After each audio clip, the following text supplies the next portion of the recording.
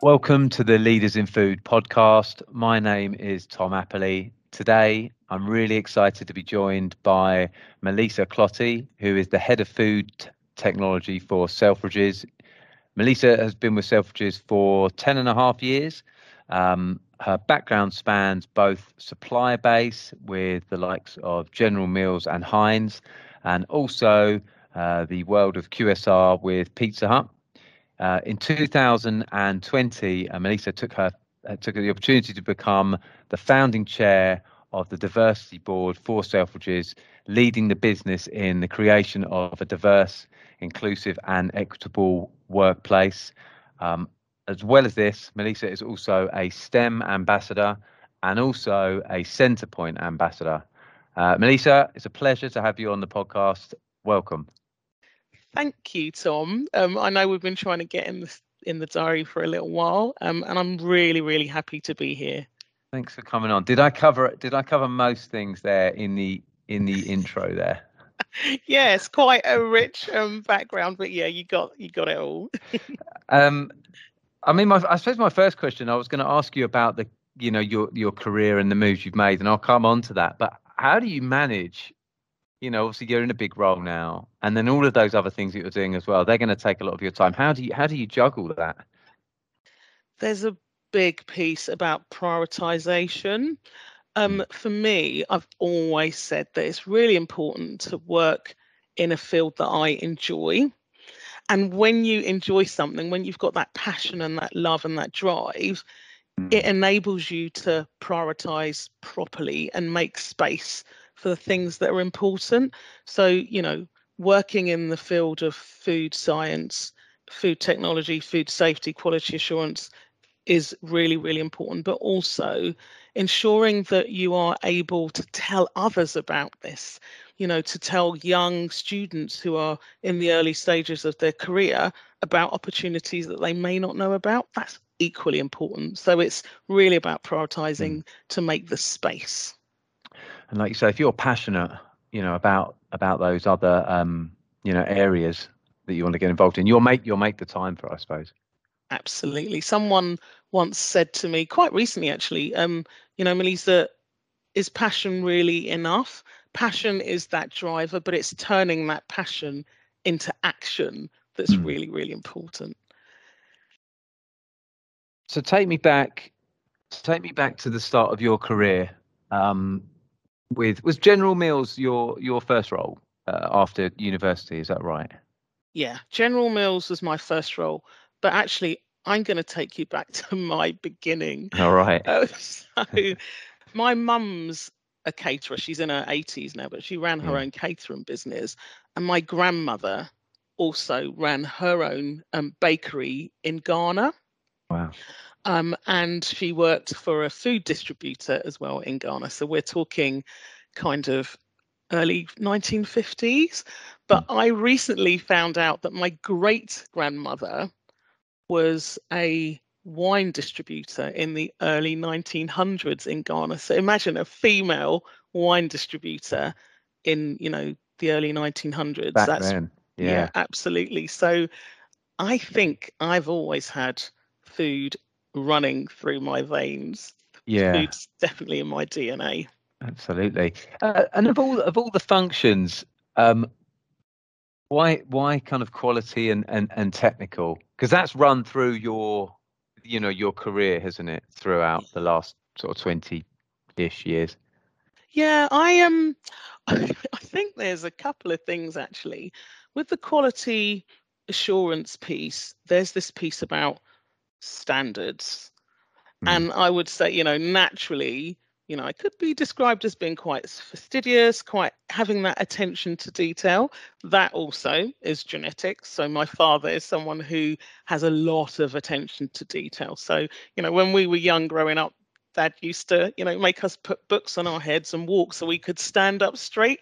Wow. Shoes polished. We had really high standards in the household. And I think, again, that piece that comes out of that passion and that, I guess, innate way of being, that innate way of working, I think that's how I've always asked myself, was I meant to be in quality assurance, or was I drawn to it because actually it was part of, again, my own DNA? I've been quite fortunate when I look at my entire career. Yes, General Mills was about quality assurance, but I also worked very, very closely with the NPD team, so the new product development team. And again, that links to that creativity with my, my mum, my grandmother, my great grandmother working in an environment where they're creating products. I was fortunate to be able to do that. So when I think about, my earliest work that I did, if you think about Banoffee, Haagen-Dazs Banoffee ice cream for the UK market, that was my very first claim to fame. Was it really? Wow. And so when was that? When did that hit the shelves in the UK? Oh my gosh, so that would be around 2000, 2001. So Was that when Haagen-Dazs came out, or was that particular product you're talking that about? particular product. So Haagen-Dazs was one of the well-known brands at General Mills. So I worked on Haagen-Dazs. I worked on Just Roll, which is a ready-made pastry product. The Pillsbury, people will know the Pillsbury Doughboy. Again, that was kind of ready-to-bake products. I also worked on Green Giant.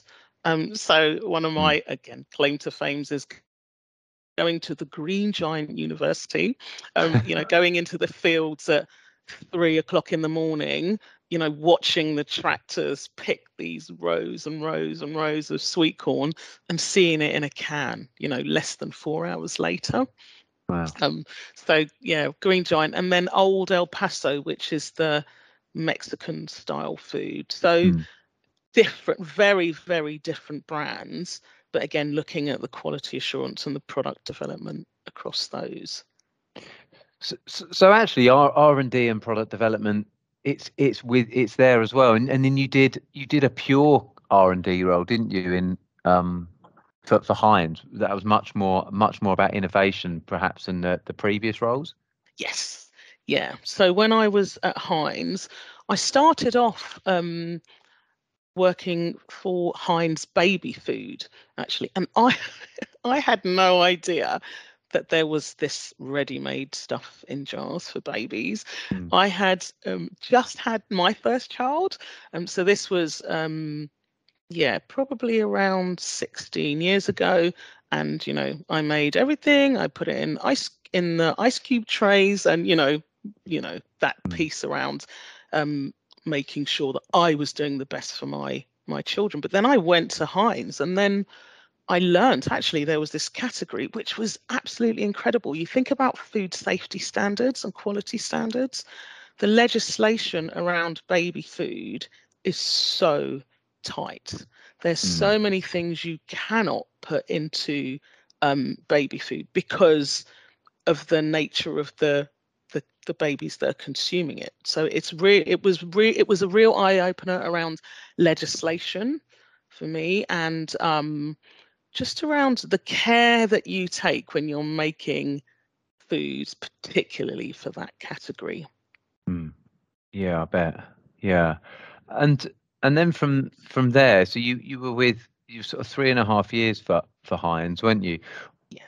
What kind of prompted the move away from that? Because that sort of role with a really diverse sort of portfolio and lots of working on tons of different products and that type of business, you probably could have stayed there for 10, 20 years, maybe longer, couldn't you? You see people do it. Yeah, absolutely. And, so it wasn't just baby food that I worked on. I was also fortunate to be in the role of the innovation lead across all of the categories. So it was working with global teams, looking at soups and sauces, looking at some of their other brands, which some people might not know are Heinz owned. So Amoy, Weight Watchers, frozen ready meals. So there were Aunt Bessie's at the time. So there were a number of brands. But what I'd realised when I was at Heinz at that time, so I'd worked in manufacturing with General Mills, At Heinz, I was also in manufacturing. There was a little piece in the middle where I'd gone to Pizza Hut, which is food service, but I'd never worked in retail. Mm. So when I got called, at the offer, it was like, oh, this is another strand that I could go and investigate. So yeah, that was the key driver. And back then, and I'm trying to remember, but it was. I feel like it was much more. It was harder to move within from kind of from a branded background or the own label world into retail. I think the barriers are perhaps down now, and you see it loads. But back then, I feel like it was quite hard for people to transition into a retail role. People generally would move around the multiples. Do you remember that? Was that ever a problem, ever even a consideration, or did it all just kind of happen quite organically? For me, it was really organic, but again, it was to do with what I had experienced in the past. So by the time I got to Selfridges, I had worked in quality assurance, I had worked in product development, and so it's being able to have those two, because usually they're two different sides of the coin. Usually NPD technologists stay in NPD and product development, and then the quality assurance is all about the standards piece. But I was fortunate that I had both sides, and I think that was the attraction. It was about being able to deliver food safety to a high standard, but still be, if you think about the brand Selfridges, they're all about innovation, they're all about creativity. And so it's being able to have that creative mindset, but being pragmatic as well. So ensuring that actually when there is a food safety concern, that you're able to raise it, but also be a solution driver and find an alternative, find the answer. You're right. I mean, I think you just see 10 people just will tend to take a specific path, won't they? Either technical or product development, R&D, and pick a path. But were you always conscious then to have the roles that you were doing that sat very much between both and touch both areas? No, I think it comes back to that innate piece. What do I enjoy? I love the creativity. What am I good at? Good at standards and making sure that the highest possible standards are put in place. That whole kind of project management piece, being able to bring people together, being able to collaborate, being able to call things out. When you're in a development role, you work with sales, you work with marketing, everyone's got this commercial drive, and being able just to call things out and say, well, actually, we can't do this. Those things just came naturally to me. So it was really organic in terms of the move. And I was just really fortunate that it was in the spaces within food that I love. Had you always thought about going into retail, or did were you just at that point with Heinz and it came up and you thought, actually, that makes a lot of sense? I'd always had this plan that I was going to retire at Marks and Spencer's, because Marks and Right. Spencer's, very solid brand. In those days when I started in my career, it was all about, having a job for life. And so I was like, yeah, I could see as I get older and more mature, Marks and Spencer's would be the place for me. But prior to that, I hadn't really thought about retail at all. Because you don't really, until you're in the organization, you don't really understand how things work. I never for one moment thought that I'd be able to do own label development in Selfridges, but actually that has been such a joy, because in Selfridges, the own label development happens on a much smaller scale with small artisanal suppliers, and you see some of the major malts go in that way now as well. You'll see, for example, the likes of Tesco's are working with smaller suppliers, but in those days it was all about big manufacturing sites, with big straight lines and running, however many tens of thousands of units down a line.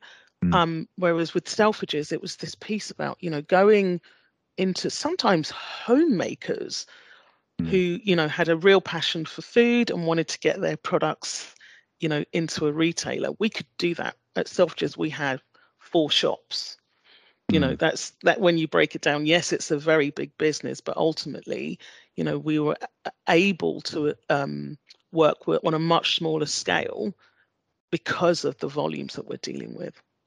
I think you're right. I think a lot of the bigger supermarkets have embraced that attitude, and it's about finding the points of difference, isn't it? And less about that volume piece. With that own label side of it, how did you learn about that, and continue to learn about it, I suppose, but but still stay on top of things in your current role that you're doing? So I guess, if you think about product development is product development, whether you're working in a line where your trial run is 30,000, or you're working 30,000 units, or you're working with a small supplier in their home and they're making 50 handmade Christmas cakes for you. The actual process and procedure behind that development is essentially the same. It's the scale that's different. And is that where the challenge is managing those products on a smaller scale? Yeah, I'd say that's probably more difficult in that, sometimes you'll go into small artisanal suppliers who make their product really well, and you'll say, have you done shelf life testing on this? They'll look at you like, what does that mean? Have you sent your products off for micro? And you'll call out the list of microbiological protocols they should be doing. And of course, there's that lack of understanding because they don't necessarily have a technical team behind them. So, again, one of the joys is about that education piece. So it's taking a product that has been really well made, but helping those artisanal suppliers to understand the science behind it in a way that makes sense to them. And obviously, you've been in this role now for it's nearly 11 years, isn't it? With Selfridges, is it things like that still drive you on every day? Yeah, there's definitely the change. I think many people say no 2 days are the same, but in the role I'm in, I can promise you no 2 days are the same. But I think the other thing that has really encouraged me to stay, like, I would never have said I'd stay anywhere for 10 years. Prior to Selfridges, my longest tenure was at Pizza Hut, which was just over around 6 years. But it's really that piece about, how can I say, being able to work in your role, but also do additional things for the business. So I think you mentioned at the beginning that, I'm a STEM ambassador. And I also built a relationship with Centrepoint, who are the charity for homeless young people aged 16 to 24. I've been working with them since 2011. And, what I do with Centrepoint and Selfridges is we support their Centrepoint Works program, which is about getting young people work ready. So in the past, I've taken other colleagues with me to Centrepoint service centres. And, so I've taken people from the food buying team. I've taken people from the sustainability team. I've taken people from our fraud and security team to tell them about the roles that exist in retail. So we'll always do a little bit about food because that's my heartbeat. But I'll also explain to them that there are other things, that there are jobs that exist that you don't necessarily know exist. For the past 7 years, so taking the COVID breakout, we've done Centrepoint sleep out. So we'll take between 10 and 20 team members to go and sleep outside in the cold, usually around November time, and we'll raise money for charity. So, we've raised hundreds of thousands of pounds for Centrepoint by supporting their fundraising and by, going and sharing our experience with them. And it's those things that really make you enjoy your job. So it's not necessarily my technical role, but it's part of what keeps me fresh within the organisation.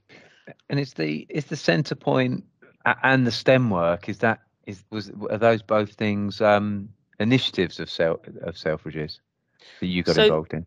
the centre point piece was first introduced to me by my director at the time, my food and restaurants director at the time, and I've taken it and grown it over the years. The STEM piece is something that I've done kind of off my own back, but with the support of Selfridges. So with the STEM piece,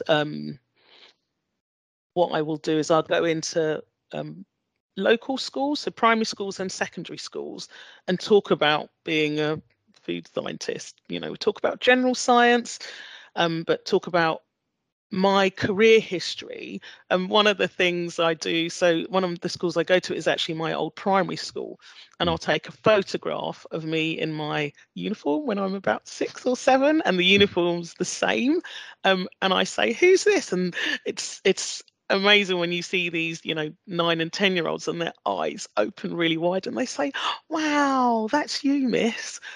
Yeah, and then I'll take them through my journey, and the last question I ask them is, so do you think you could go off and be a STEM worker? And the answer is always yes. It's about kind of representation. It's about showing these young students that there are opportunities, and there's somebody who's been in a similar experience to them in a similar place, and what life has brought. It's really about encouraging young people, and that's one of my passions. So around school children and young people, we all know that in terms of STEM, it's quite difficult to get students into these fields now, especially, for example, in food science, it's really difficult to get people on the food science courses. So if I can change one student's mind, then that's what I'm going to keep doing. No, it's brilliant.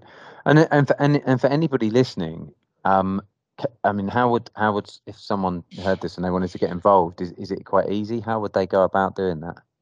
Yeah, so there's a brilliant national STEM network. If you just Google STEM ambassador, you will find a network that's local to you. So for me, I'm London based. It's the London hub I deal with, and they will present opportunities for you. So they'll show you local schools that you can go to, and then there's also an opportunity to network amongst the different STEM workers as well. So they do a really great induction. They explain to you what you should be doing, and then there's different types of activities. So for me, I like to do interactive presentations. They usually last an hour. Sometimes they take a couple of hours to prepare, and for me, I'll always do something different each time. But there's loads of things. You can go and be a judge on competitions. You can support, they have like National Science Week, so you can go and support there. You can go to careers fairs. There's so many different things that you can do through STEM that really makes a difference to local schools. And I think ultimately organizations like that will make a big difference as well to the food industry, because there probably is there's so many other careers that people can have, and it's just about an educational piece, knowing these roles exist and are available to people. I think a lot of the time people don't realize that they're out there, maybe. Yes, absolutely. And that's the thing. That's the key thing that I do. It's about, like I say, helping people to really understand that there are different jobs out there. There's different careers, and there's things that you can do that you just enjoy. Yeah. And tell me a bit about, it was something I was really wanted to talk to you about, your role as the founding chair on the diversity board for Selfridges. Tell me everything about that. How did that come about? So interestingly, I'd been looking at diversity and inclusion for a number of years, actually, probably since 2017.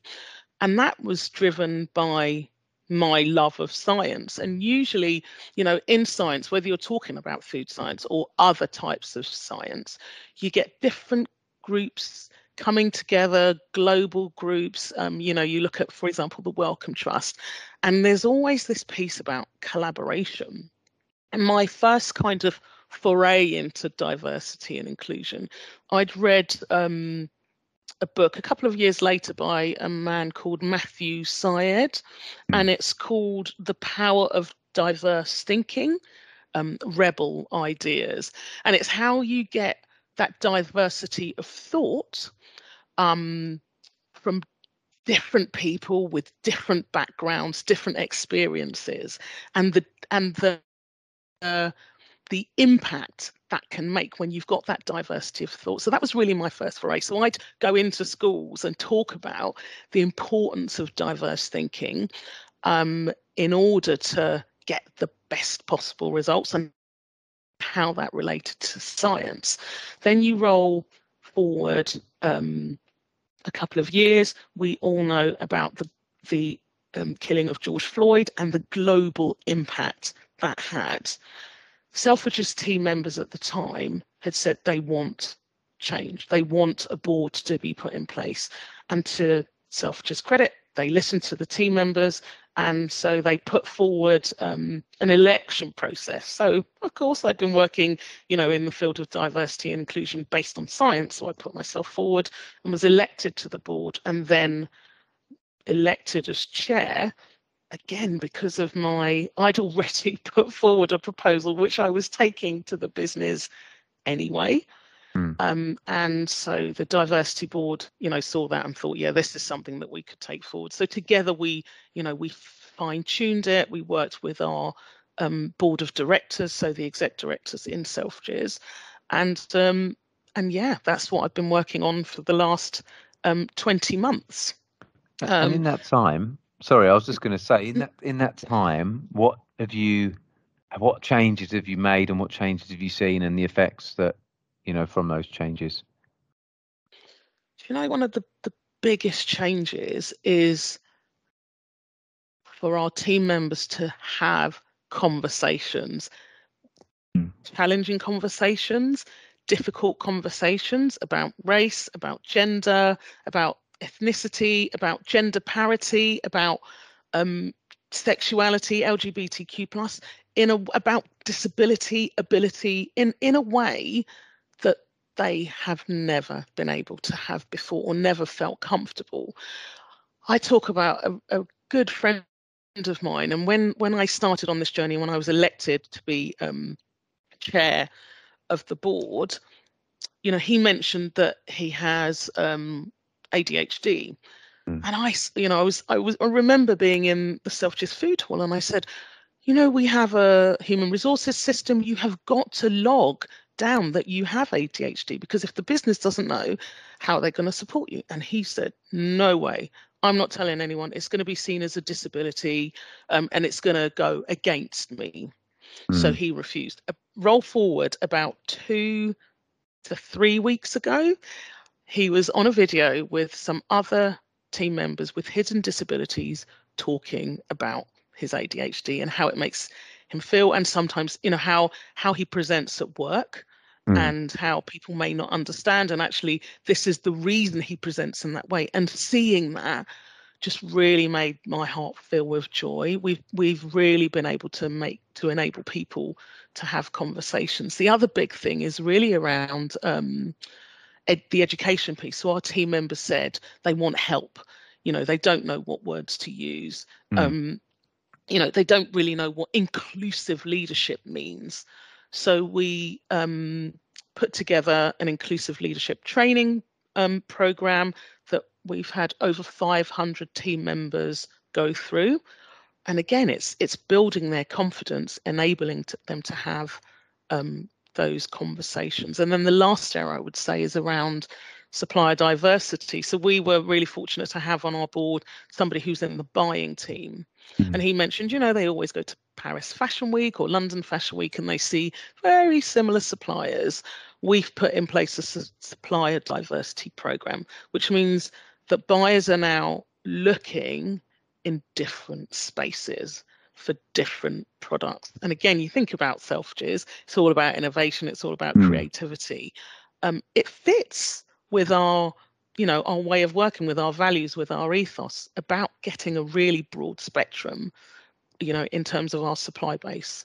So yeah, I mean, I could talk for ages on this topic, but lots and lots of change. And ultimately, there's so much research which shows that where you have diversity and inclusion, your team members feel invested in your business, and that leads to better outcomes. And also, ultimately, it makes business sense to have, a diverse and inclusive way of working. Don't get me wrong, it's been a challenge. There's so much more to do. We've delivered a lot in the first, year, 18 months, but there is so much more to do.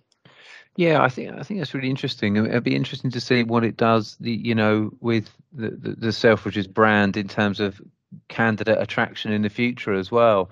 I think the fact that you clearly, lots of businesses talk about it, but you take it really seriously. The fact that there's a diversity board demonstrates how serious you guys take it. And I think in a few years that's going to become even more important and potentially be a good way to attract people as well to the business. I would have thought, and I think we'll see it a lot in other businesses as well in the next 5 to 10 years.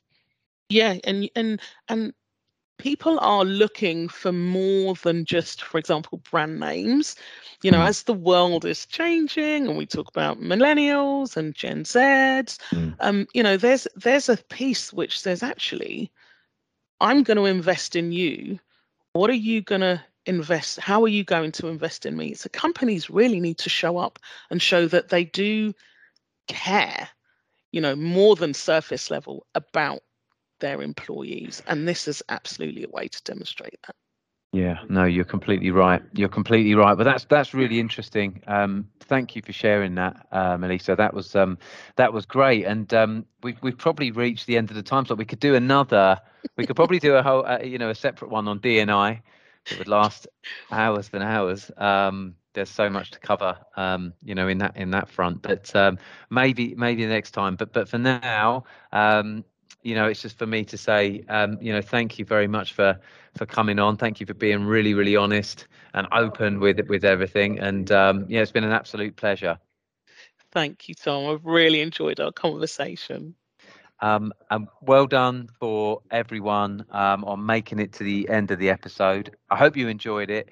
As ever, if there's any particular topics you'd like me to cover, please do get in touch. Drop me a message over LinkedIn.